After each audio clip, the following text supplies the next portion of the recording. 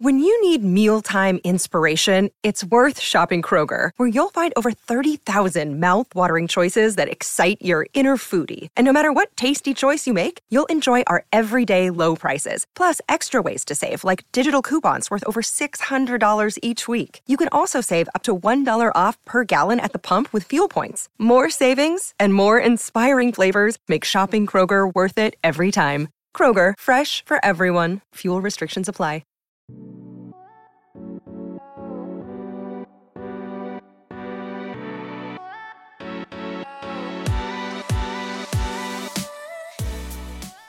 Welcome to the Breakpoint Recap Show. This is episode 4, titled Great Expectations. I'm Gil Gross with Alex Gruskin. On this episode, they go to Madrid to follow Paula Badosa and Ons Jabeur. If you are new to the show, this is an episode-by-episode dissection of the new Netflix docuseries on tennis titled Breakpoint. And as I said, this is episode 4. Gruskin, any YouTube comments from the last episode that you would like to address? There were plenty of fun ones. I would first like to address, before I get to the comments, the fact that you look wonderful in your LS apparel, and I have to say I am hoping our listeners will have thoughts on mine as well. These colors are sharp. They say the man makes the shirt, but certainly in this instance the shirt is making the man. I feel like my eyebrows are popping in this collar, and so shout out to our friends at LS for outfitting us. I think we look good today, Gil. I agree. I could not agree more. Yeah. Now, comment of the day. The disgust, I forget the name of the user, I apologize, but the disgust you displayed in my naming of Andrew Krasny as the winner of last week's show, someone enjoyed your disgust very, very much, and that brought a smile to my face as I also enjoyed your disgust. That's half the way I target my award winners. Again, so kind has been the reception, and if there are any aspects of the show, by the way, that we haven't touched on that you would like us to, please let us know in that comment section. If you have any questions for us, we'd be happy to do a little mailbag. Maybe we'll do that even once we're done with all 5 episodes. But, again, the theme seems to be people are aware of your disgust in some of the things I say. Yeah, we have not finished an episode without me absolutely furious at you. So we'll see if that Well, let me say continues. that there are great expectations for today's show as well. So episode 4 begins with little Madrid intro. They didn't do it up like Indian Wells, not fully, but we get Paula Badosa in the car, dancing, laughing, having a little bit of fun. And the theme is, very clearly right off the bat, similar to Taylor Fritz at Indian Wells, we're going to have Badosa at her home tournament as a Madrid native, actually born in New York City, Paula Badosa, but, calls Madrid now her home, and you get the title, Great Expectations. So that's kind of going to be the theme. It's that Badosa this is kind of a Super Bowl event for her outside of the slams because she is from there. Do you like that the show has kind of picked out these occasions in terms of choosing how to follow a player? We've seen that a lot with Kyrgios in Australia, Fritz in California, and now Badosa in Spain. Well, it's interesting you bring this up, and not to divert the podcast, I should say. Oh, by the way, one of my other favorite comments was consultatory role was the proper pronunciation of that word, is what I learned from the comment section as well. So shout out to them. My mispronunciation reminded me of that comment. We were talking about this before the show started because this episode is probably most similar to the first episode in this series in the fact that, yes, there was tennis in the background, certainly serving as the platform for which we are introduced to all of these personalities. But as I was watching this episode, and again, you and I, because we cover tennis for a living, we have to detach ourselves what we already know versus what we're learning. this very much reminded me during this episode that this is a first season. That, yes, we've seen flashes of Badosa and flashes of Jabeur, but that this is really the first time the non-tennis watching populace who's watching this show is going to be introduced to these characters. And so what was the theme of this episode is actually where I want to start. And I know you mentioned Badosa. I'll work in Jabeur as well. I'm curious if you felt that as well, because my through line through these first 4 episodes, what connects them all, they've really all served as, dare I say, trailers for the second 5 episodes, or dare I say, season 2, season 3, where, okay, now I know who you are, show me more things. Is that fair? 100%. Yeah. Introductory. It's here's a character. We're going to get to know the character.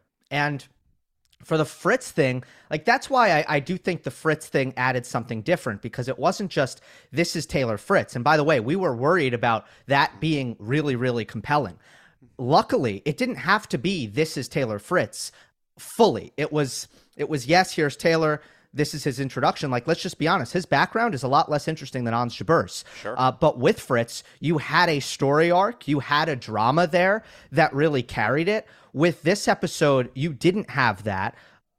I would argue, though, as I just alluded to, in those kind of introductory phases, you had a lot more to chew on. So with that said, I was thinking the same thing while I was watching this, that this is not really about the story arc of the Mutua Madrid Open. And to be honest, like, yes, was it significant that Jabeur won the title here? Do I remember that title run and Jabeur's successes? Was this kind of an announcement for Jabeur? Absolutely. Do I remember what Badosa did in Madrid? No, I did not remember that match against Halep. So it wasn't as much a central tennis story as much as it was like, we want to introduce Paula and Ons. Well, case in point, they didn't talk about the lack of Iga in the women's draw, and that Iga was in the midst of what turned into a 37-match win streak. Of course, I say Iga Swiatek, the world number 1 on the women's side, who used this Madrid portion of the calendar post-Australian Open through the French Open as her cementing herself as the top player in the women's game. If it would have been tennis-centric, which I know tennis fans want, and this isn't a comment we've seen in our comment section, but certainly a sentiment I have seen expressed on tennis Twitter and elsewhere, is that this series isn't necessarily tailored for tennis fans. And you used a great word at the start, introductory. Again, that's what it was. And in this episode, you know, they didn't feel the need to introduce Madrid as the vessel for the action as much as they did Indian Wells, right? It's just like, hey, this is another big tournament. Here's the players we're following, as opposed to Indian Wells is this spectacle. And let's kind of get into the weeds a little bit with the tennis we're seeing unfold. Again, that wasn't the case in this event, but in this episode, but in introducing these characters, I do think there were some things such as the sponsorship side and, again, finding even further details of the background that we'll get into here today that do make this episode broadly appealing. Yeah. Well said, and a good introductory it's the LS shirts. I'm feeling good in this thought. It's like, that's what it is. If you're going to dress like this, come prepared. I am. They do start the show, right? There isn't that much Madrid. They do feel they have to explain Clay. They have to be like, this is Clay. Yeah. Did they do a good job? Did they do a good job explaining Clay? Because I will have you know, to people who are unfamiliar with tennis, this fascinates them. Like, I have had to explain the surfaces to so many people. And the Netflix was now in that position where they're like, so Clay. So that's a great framing. It's perfectly framed. That is how they introduced it. They were like, hey, you know how, again, when you're in not college or maybe not even high school, but middle school, and they're teaching you to structure your writing, and they're like, start out with the introduction paragraph and try to keep it under 6 sentences. That's literally what they did with this "Here's Clay" section of this show, where they were like, we're going to have Tomljanovic talking about how it's more challenging than the other surfaces. Felix sort of mentioned the creativity. Now, did they dive into the weeds? No. I think a tennis fan who's watching this series already knows the differences in surfaces, so they don't mind that they skip over that. I mean, again, if you are a fan who's now inspired to watch more tennis, they didn't unpack everything that comes with a clay court, but they addressed it. I liked it. Yeah, and I thought Felix and Isla offered pretty good thoughts, like to make it understandable. Like, this is how it's different now that we're on clay. Yeah. I wouldn't have minded like a little. Like this is clay. Yeah. I wouldn't have minded like a little. Hey, when Netflix could have made this cool. Hey, like the ball's gonna actually lose more speed when it hits the court, because that I think is the best way to understand the difference. Oh, and it's gonna bounce higher with the topspin. I think that could have been in there, but Felix and Isla, wonderful job. All right, we are introduced to Badosa, first of all, being number 2 in the world. That added pressure. Again, we go back to the title, great expectations. Juan Betancourt, her supermodel boyfriend, is introduced. I want to ask you, did we get enough Juan Betancourt in this episode? It depends who you ask. Now, there are certainly, again, if you are a hardcore tennis fan, he makes plenty of appearances in tennis Twitter. We got to see him in the box. We got to see him enthusiastic. We got to see him as a part of her life. I have it in my notes written, cute Instagram posts. Like, literally, that's the description. I think we got enough, because how does he factor into her tennis life? He's just dare I say, the trophy cheerleader on the sideline. Like, he's not that big of a factor on that side of the equation. Yeah. And certainly the way that Jabeur's husband, as the trainer, plays an intimate role, as we learn later. So, they introduced him. Clearly, he is the breath of fresh air, and that's the impression you get. Yeah, I agree. They He's didn't very need handsome. Exactly. Like, I was curious to see, like, were they gonna like get into like who he is, and they didn't. But when the episode is about Paula, it's like that is very much appropriate to just be like, he's there, and kind of leave it at that. Yeah. And that is the tennis fan relationship with Juan Betancourt.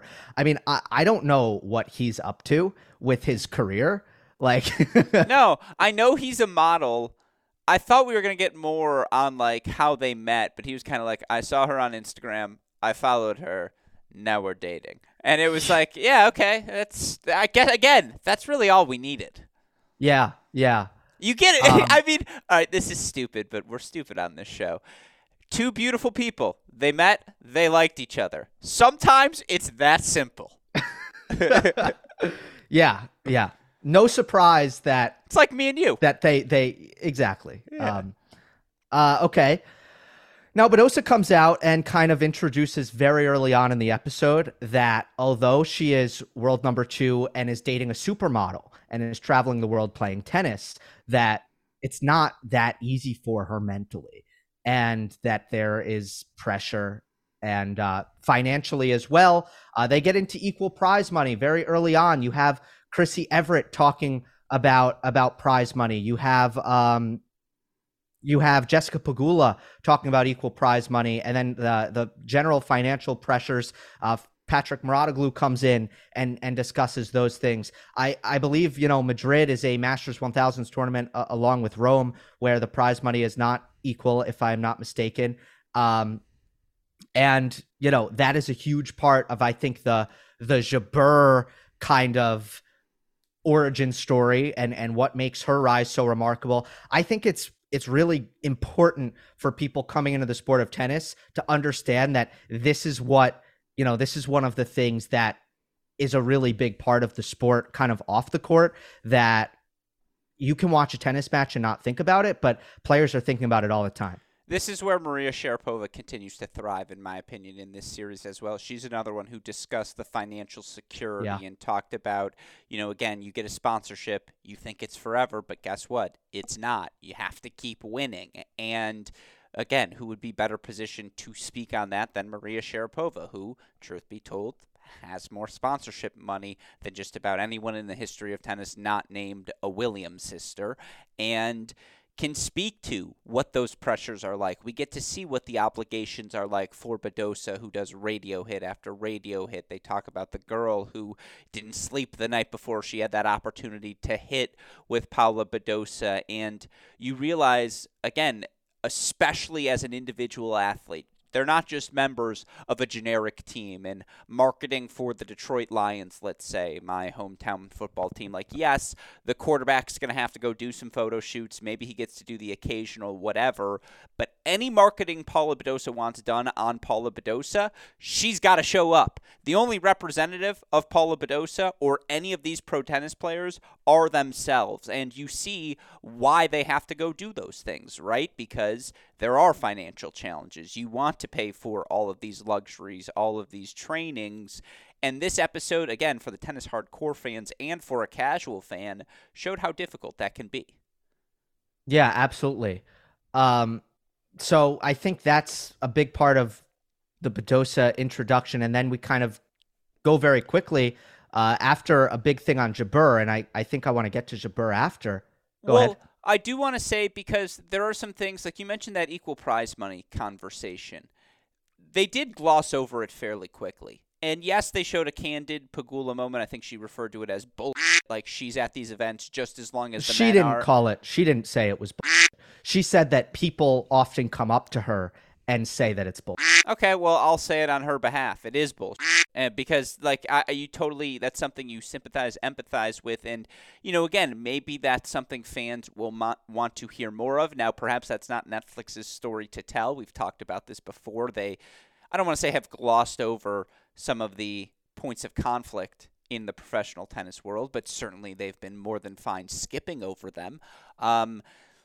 They touch on some of these things that I think are significant touch points and relate to why tennis can often be a reflection of what we see in our culture right now and some of the struggles you see in a sport that's striving for not only pay equity but equality across the board.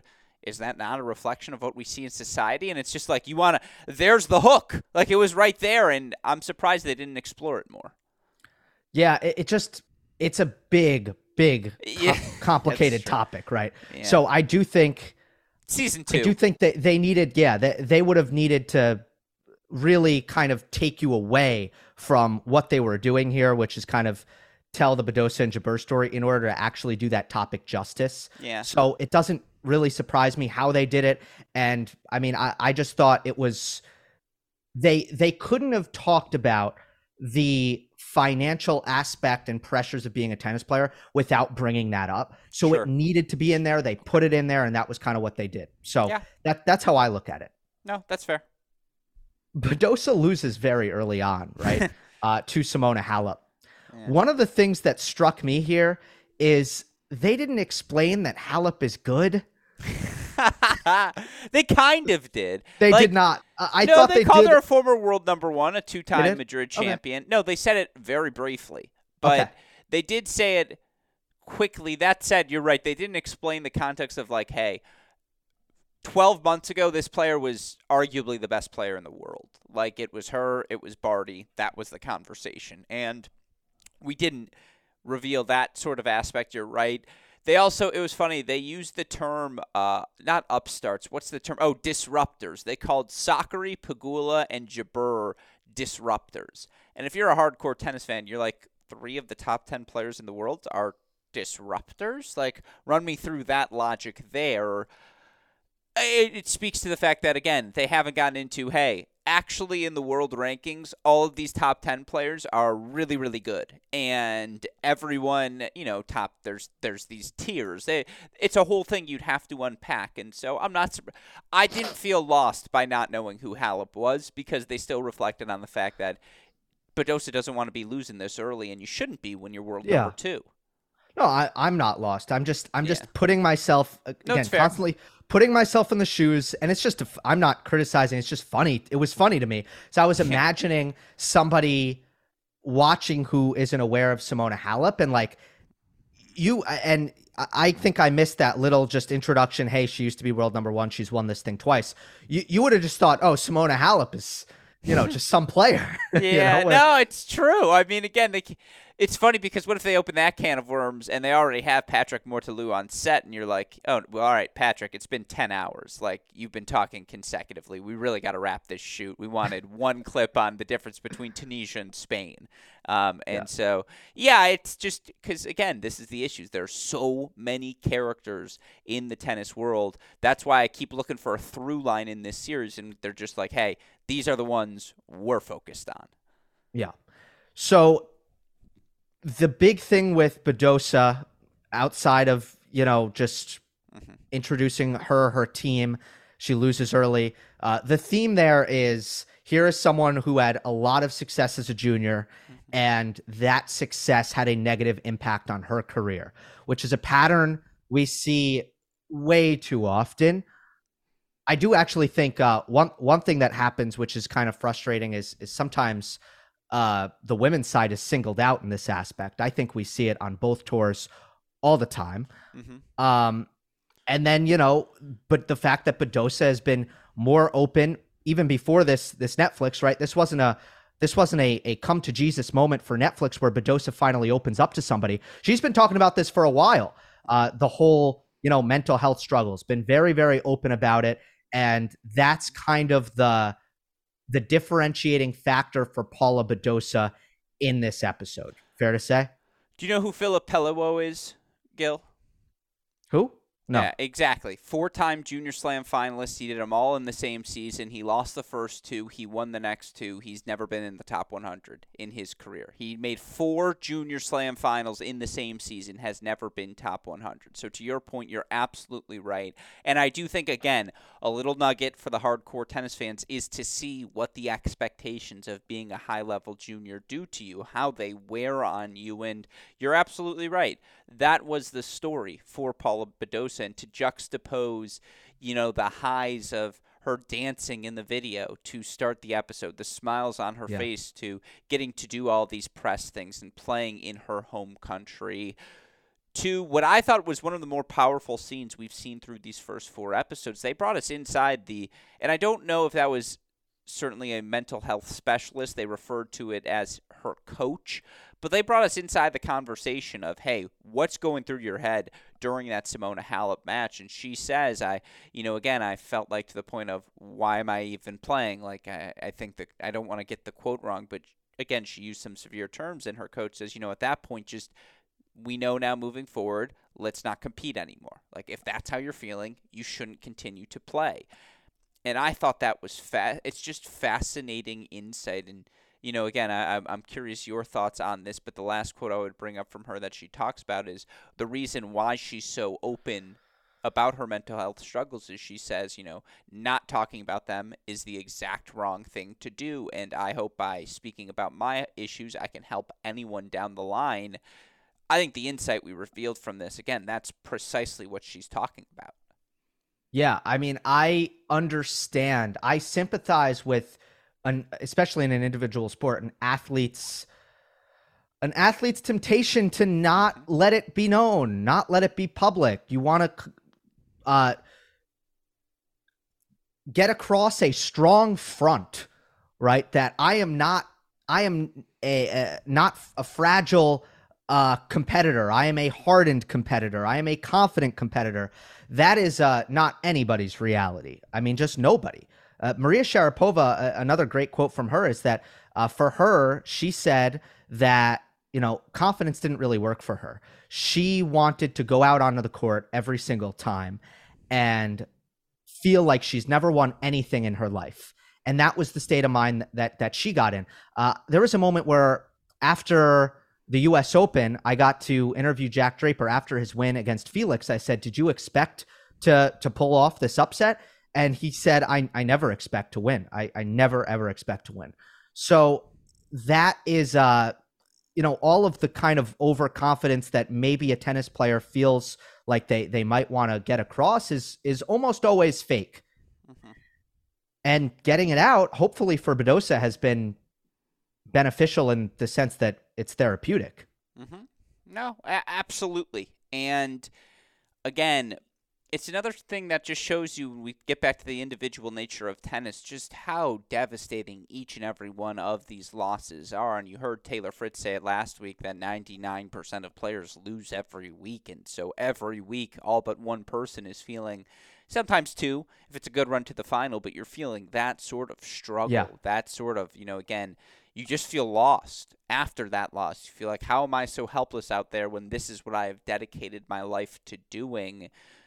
Again, it's a fascinating pursuit, and I do think it offers something for fans to hold on to, because, again, you see these players, so not just – sometimes you feel like they're machines out there week after week putting forward these results, but you see what's happening to the player who's losing in the second round. I always love – there's a fine little detail that brings a smile on my face when they're like, hey, half the field is eliminated after the first round, and then they'll have like a little graphic, 64 turns into 32, and you're like, wait, 32 people. 32 of the 64 gone already. Your week over on day one. I think they frame it well. Yeah, I mean, as a fan of other sports, we look a lot at records, right? Like, all right, the Chiefs are in the AFC Championship. What's their record? And you see something really good because the Chiefs are good. In tennis, you see good players, and they're 2 matches over 500. 28 for and 24, and you're exactly. like, great year. Yeah, it's actually incredible. Karolina Pliskova right now, who's in the quarterfinals of the Australian Open, she is 28 and 24 over her last 52 weeks, and 8 of those victories have come because she's made the quarterfinals at the past 2 majors. You're like, that's sometimes how it works. Amazing. Let's go to Jabeur. I want to take this time. I really hope that this can be a line of demarcation. Okay. Where, because Ons now has an episode that's focused on her at Netflix, and she has said at the start, hello, my name is Ons Jabeur, that there will be no mispronunciations of her last name from now on. This is someone who was the world number 2 playing the Wimbledon final, and we weren't getting her name right. I mean, I rarely, I will not call out any members of my broadcast community by name at all, but I just want to say it is embarrassing how much difficulty there's been with the name Ons Jabeur.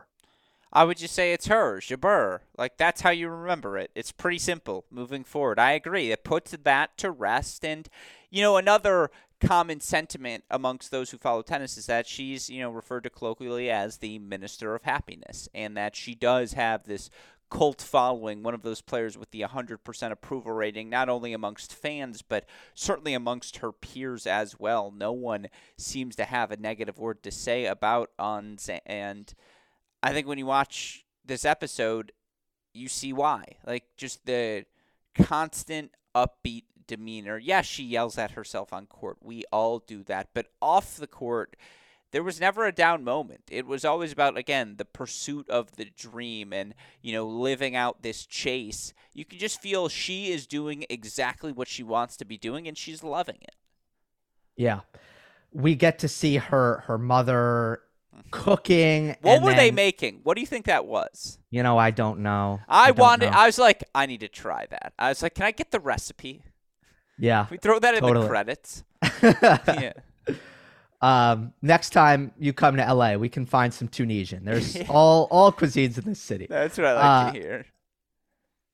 One of the big themes also is that she keeps it close to her roots. You introduce her team, and I think potentially the biggest highlight, as we discussed at length in the last episode, one of the biggest highlights of this series has been getting to know the players' teams in a much more intimate way, because they are a big deal.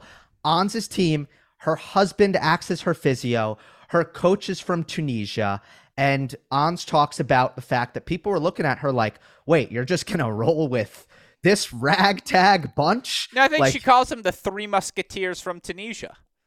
Exactly. And it's like, wait, you're not going to go like Ons, like, you've made a little bit of money. Like, you can just go to the Patrick Mouratoglou Academy now and use their coaches and their physios. Like, you're at that level now. What are you doing here? And she's like, no, like, my mission is to do this the way that I want to do it, which is with my people. my circle and my country. Yeah. No, it's fair. And look, we've talked about all the firsts for her on the Pro Tour, and this is one thing they missed in this episode. I would have loved to seen a dichotomy between. They mentioned Paula Badosa as a Junior Slam champion. Ons Jabeur is also a former Junior Slam champion. She won the 2011 Junior French Open girls singles title. And, again, they talk about what she's had to overcome on her pro career to make things work, but she's been doing it since 7, 8, 9 years old, and you feel like there was even more there they could have tapped into. And look, they have more episodes to do exactly that, but it was fascinating to see, dare I say, the homegrown product, right? It's the Josh Allen on the Bills. He goes to Wyoming, not Ohio State, not Michigan, not Texas or Florida. It's like this is the non-beaten path, or the road less taken. We'll go with that metaphor. And I mean, again, every time she popped on the screen, you smiled, right? Like whether it's her interacting with her niece or even when it's her and her husband, just the two of them in the hotel room and they're talking about their future and the husband saying her dreams are my dreams, which, I mean, again, we talked about the Berrettini-Tomljanovic dynamic. That's what Berrettini should have said to the phone interview when she was like, hey, I got to do a 10-minute interview on Tennis Channel. Is that cool? If Berrettini goes, your dreams are my dreams, Tomljanovic is like, I'm not sure how you're answering that. But so what are you saying there? And then if Berrettini's like, well, actually, do you mind going to the conference room? She'd be like, well, he said my dreams are his dreams. So sure, I'm down. Like that's how you answer the question. It was delightful. Okay. Good callback. Business Center. Business Center. Thank you. Jabeur's tennis, also very unique. But I do want to respond to one thing you said. Yeah, Jabeur is like something about her. She has it's so human. Mm-hmm. So human. And I think there's a multitude of different reasons for that. But this was definitely a showcase of that. I mean, yeah, I think it goes across so many levels. Even the fact that she doesn't look like Maria Sakkari, right? Like we admire that Sakkari, you look at her and it's just like, this is an incredible athlete. Like this is a next level athlete. Jabeur, incredible athlete, works very hard on her fitness. All those things are true. Doesn't look like Maria Sakkari though. Like there's so many things from personality to the way she plays, to the way she acts that just make her feel even more human. I thought that was what this episode was all about, is showing the human side of each of these players, because for Badosa, she has the quote where people see my Twitter, my Instagram, my social media, and they think everything's all rosy, and it's not. And they showed what that looks like when these players are down, when they're not at the highs of their high and having those photographic moments. And again, they also show what keeps them human. And I think that's what the Jabeur storyline did, which is having her family around her. And again, we're keep doing Relationship 101. I suppose it is still a television show, so you're going to have that. The argument between, the medicine ball incident. Is that what we're going to call it? If one's the business room scene, we'll call this the medicine ball incident, where the husband throws the medicine ball and Jabeur's like, you don't throw it right. And he's like, you don't catch it right. Then they get after each other and they have to pause. I used to have a former, my doubles partner on club tennis. It got to a point where I was like, dude, I'm just not going to warm up with you anymore because I don't like I much prefer warming up with this person because you just want to start ripping on the fourth ball, and that's not what I want to do when it's 8 a.m. and we're 21 years old, all these things. And that's, again, everyone's had a moment like that in their life, in a relationship, and it's just interesting to see them talk through it and clearly the trust they have in one another. Yeah, I mean, hey, the key to relationships, if we're doing this. Let's do it. Open it up. Gil's relationship corner. Is communication. Is communication. That is the key. That is wise. You can quote me on that. Okay. You can put it, you can say Gil Gross's key to relationships, communication. Okay. I know I think you're the first person to ever say one that. Of the more profound things that's ever been said, actually. Anyway. How great would it be, though, if 20 years from now, AI is running through the formulas, and so they just attribute this? That's it was Gil Gross who said it the first time on this YouTube channel. It'd be good publicity for the show. That's what they did. They're like, hey, we're fighting over this. This is what we need to change. And Yeah, that's admirable. Her game is very unique. I thought it was explained well, but the highlight was once again Maria Sharapova being like, Jabeur would have smoked me, essentially. Like, I would have hated it, and I would have, like, that would have been a huge problem. So I want tennis analysis out of you, Grusky. Jabeur versus Sharapova, what does that look like? Well, Sharapova wants the ball in the strike zone is what she means. And she wants the ball on her hip. She wants to be able to, top spin ball that'll bounce a little bit higher. She's going to be able to swing through it a little bit more cleanly. That's not what Jabeur throws at you. Jabeur throws in, as we learned, the drop shots, the slices. She's going to pull the trigger on a down-the-line ball. And I loved, they were talking about Jabeur in the middle of the match, how she needs to pick up her intensity, how she has to feel the need to go for it, and then they show her hitting a winner down the line. The word I would use is spontaneity. Jabeur's very spontaneous in the things, the choices she makes out on court. There's a lot of improvisation. She makes you uncomfortable. That's never what Sharapova wanted to be, because Sharapova wasn't the most fluid player. Sharapova was, in a sense, a robot. If you kept her in the rhythm, you were going to lose to her because she was going to be better than you at that speed. Again, here's the problem. Sharapova had some weapons, particularly when her serve was more effective, that would have given Jabeur some issues. So Maria is selling herself. There was definitely maybe it's because we've both heard so much Maria Sharapova in our lives. I was like, that's not your real voice, Maria. Like, you're lying to the camera. This is embellishment if I've ever seen it. But it would be a tough matchup for Sharapova. Yeah. You agree? I agree. I think it would have been an issue for her. I mean, Sharapova is someone, like, for example, on her volleys, she would basically take a full swing. Yeah, sure. So, like, Jabeur hits the drop shot. Now Sharapova needs to go to net. And her volleys are very unconventional, and she really doesn't want to be at net unless she has a drive volley, a swing volley that she can put away.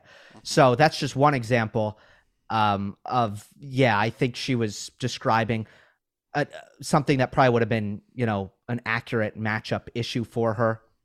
That said, yeah, she is Maria Sharapova, and she can beat many different kinds of players. Otherwise, she wouldn't have had the career that she had.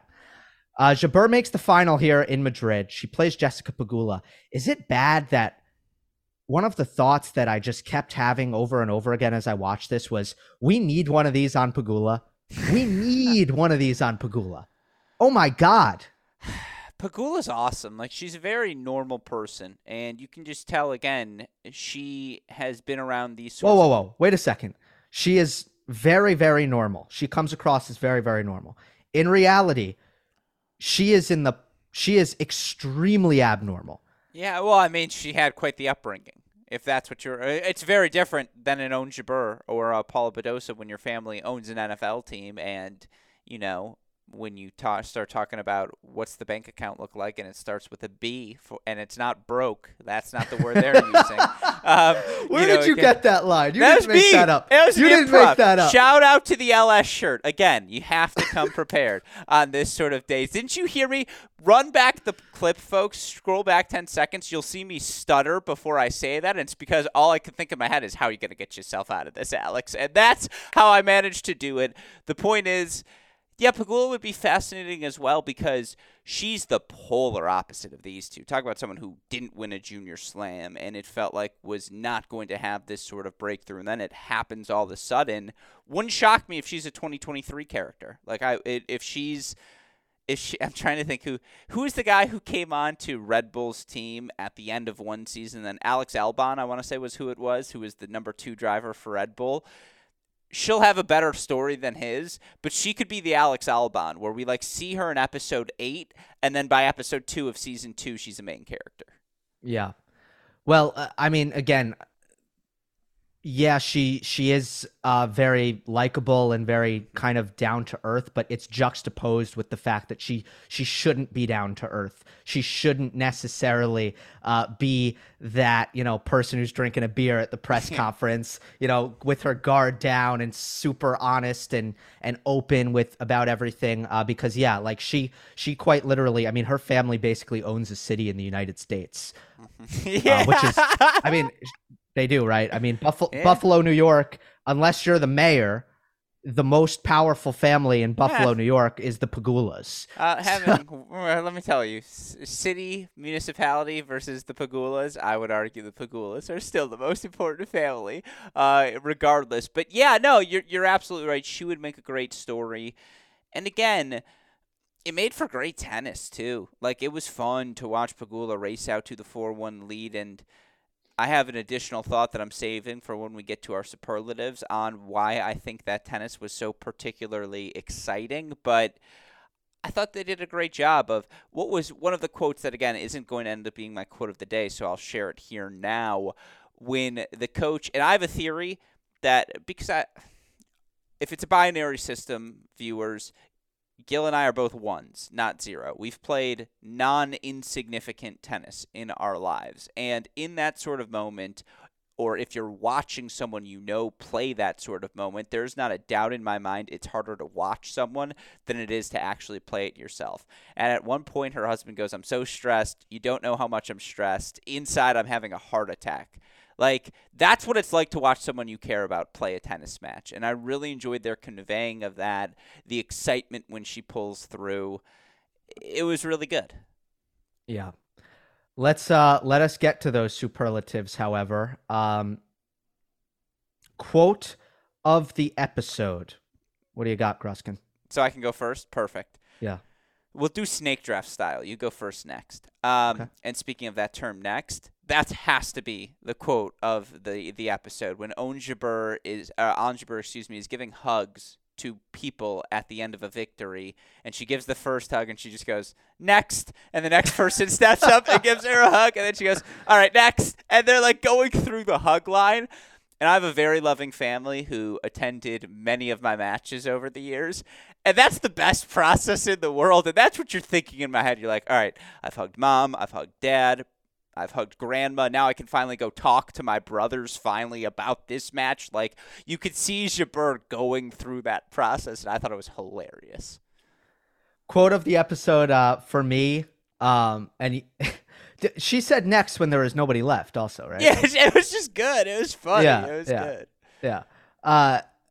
For me, we've talked about both of them. It's Sharapova on why she'd get smoked by Jabeur. Yeah. And it is also Kareem, Ons' husband, recounting their medicine ball fight where, he was like, you can't throw, you can't catch. Yeah. That was perfect. The other nominee would be, if you were to describe Prakash Amritaj in one clip, it would be the clip they had of this where it was like, Ons Jabeur! And you're just like, he's back. You're just like, Prakash. I'm glad they included that because there's no way, like, players at Masters 1000s tournaments, like, especially top players This is the who win. Tennis Channel interviewer, by the way. Yes. Yeah. This is part of their experience. Like, you win a match and you go see Prakash so that he can hype you up and make you feel like $1 million. Like, that's what you do. Yeah, well said. Who won the episode? I will give it to Jabeur's mother for the incredible looking meal. I mean, I thought it was a spread. The spread was unbelievable. What's that Netflix show? Like, I think it might be Top Chef. It was it's the really big. Great British Bake Off or whatever that one is. Oh, Chef's Table. Chef's Table. Jabeur's mom whips up something that would look at home on Chef's Table. Well, and for that, she gets the victory here. This will say something about my background, and I'm not saying this complaining. I just want to be clear. Both my parents worked growing up, and so, neither of them had time to cook dinner. Let's just say the dinners I ate from ages 1 to, the formula was fine at age 1, but ages 4 to like 15 or 16 were not great. Like, there's this incident we call pineapple cheddar chicken where we all looked at each other as a family and we were like, we can never let this happen again. And I had that experience versus one of my best friends growing up whose mom cooked dinner every night, just exquisite home-cooked meals. He is an extraordinary athlete who played at Dartmouth. my tennis career ended when I was in high school. And I just think that makes the difference. To have those home-cooked meals every day, it will get the extra 10% of athleticism out of you. And let the record show, by the way, my mom has now turned into a fantastic chef. I tell her, if I had this cooking when I was 12, I'd still be playing in the league. But yeah, like that's why Jabeur gets the bump here. That's not the correct pick, though. Are you ready to hear mine? Yep. All right. I giggle because I know he's going to like it. You know how when they play the sequences, when they're going to do like a couple match highlights in a row, or they're going to go through the draw pretty consecutively, and it starts going like dum, dum, dum, dum, dum, dum, dum, dum. Yeah, are you going to give it dum. to the composer? It's 100% the composer who gets me just like hyped up whenever it's tennis time. And like, again, let's say you look off for a little bit or someone texts you while you're watching the episode. The moment that music snaps back on, you're like, tennis time. Like, I got to lock in. And I think they've used exciting music. I think the scores, there's my technical term, the scores have been phenomenal thus far. And so I give him a winner for episode 4. And did you look up his name? No. No, I clicked play next. Okay, well, I'll have you know, Grusky, Breakpoint is scored by Edmund Butt. Okay. The fact that I'm a fan of A, someone named Edmund, like, not shocking. B, you've seen my donk, not shocking. Like, yeah, shout out Edmund Butt then. He is my winner of episode 4. I think he continues to get you hyped at the right moments, but also get you sentimental when needed. I cannot wait to see which person who was not in the episode will win the winner of episode 5. Well, let me just ask this. How is my impression of the dum-dum? Like, do you know the sound I'm talking about? Yeah, like the dramatic. Yeah, yes, because yes, I want you to know that the first 8 minutes while we were recording today, that was going through my head. That's all I could hear in my ears because I watched the episode before we started. That's what they want. Look, any great show has those themes in your head.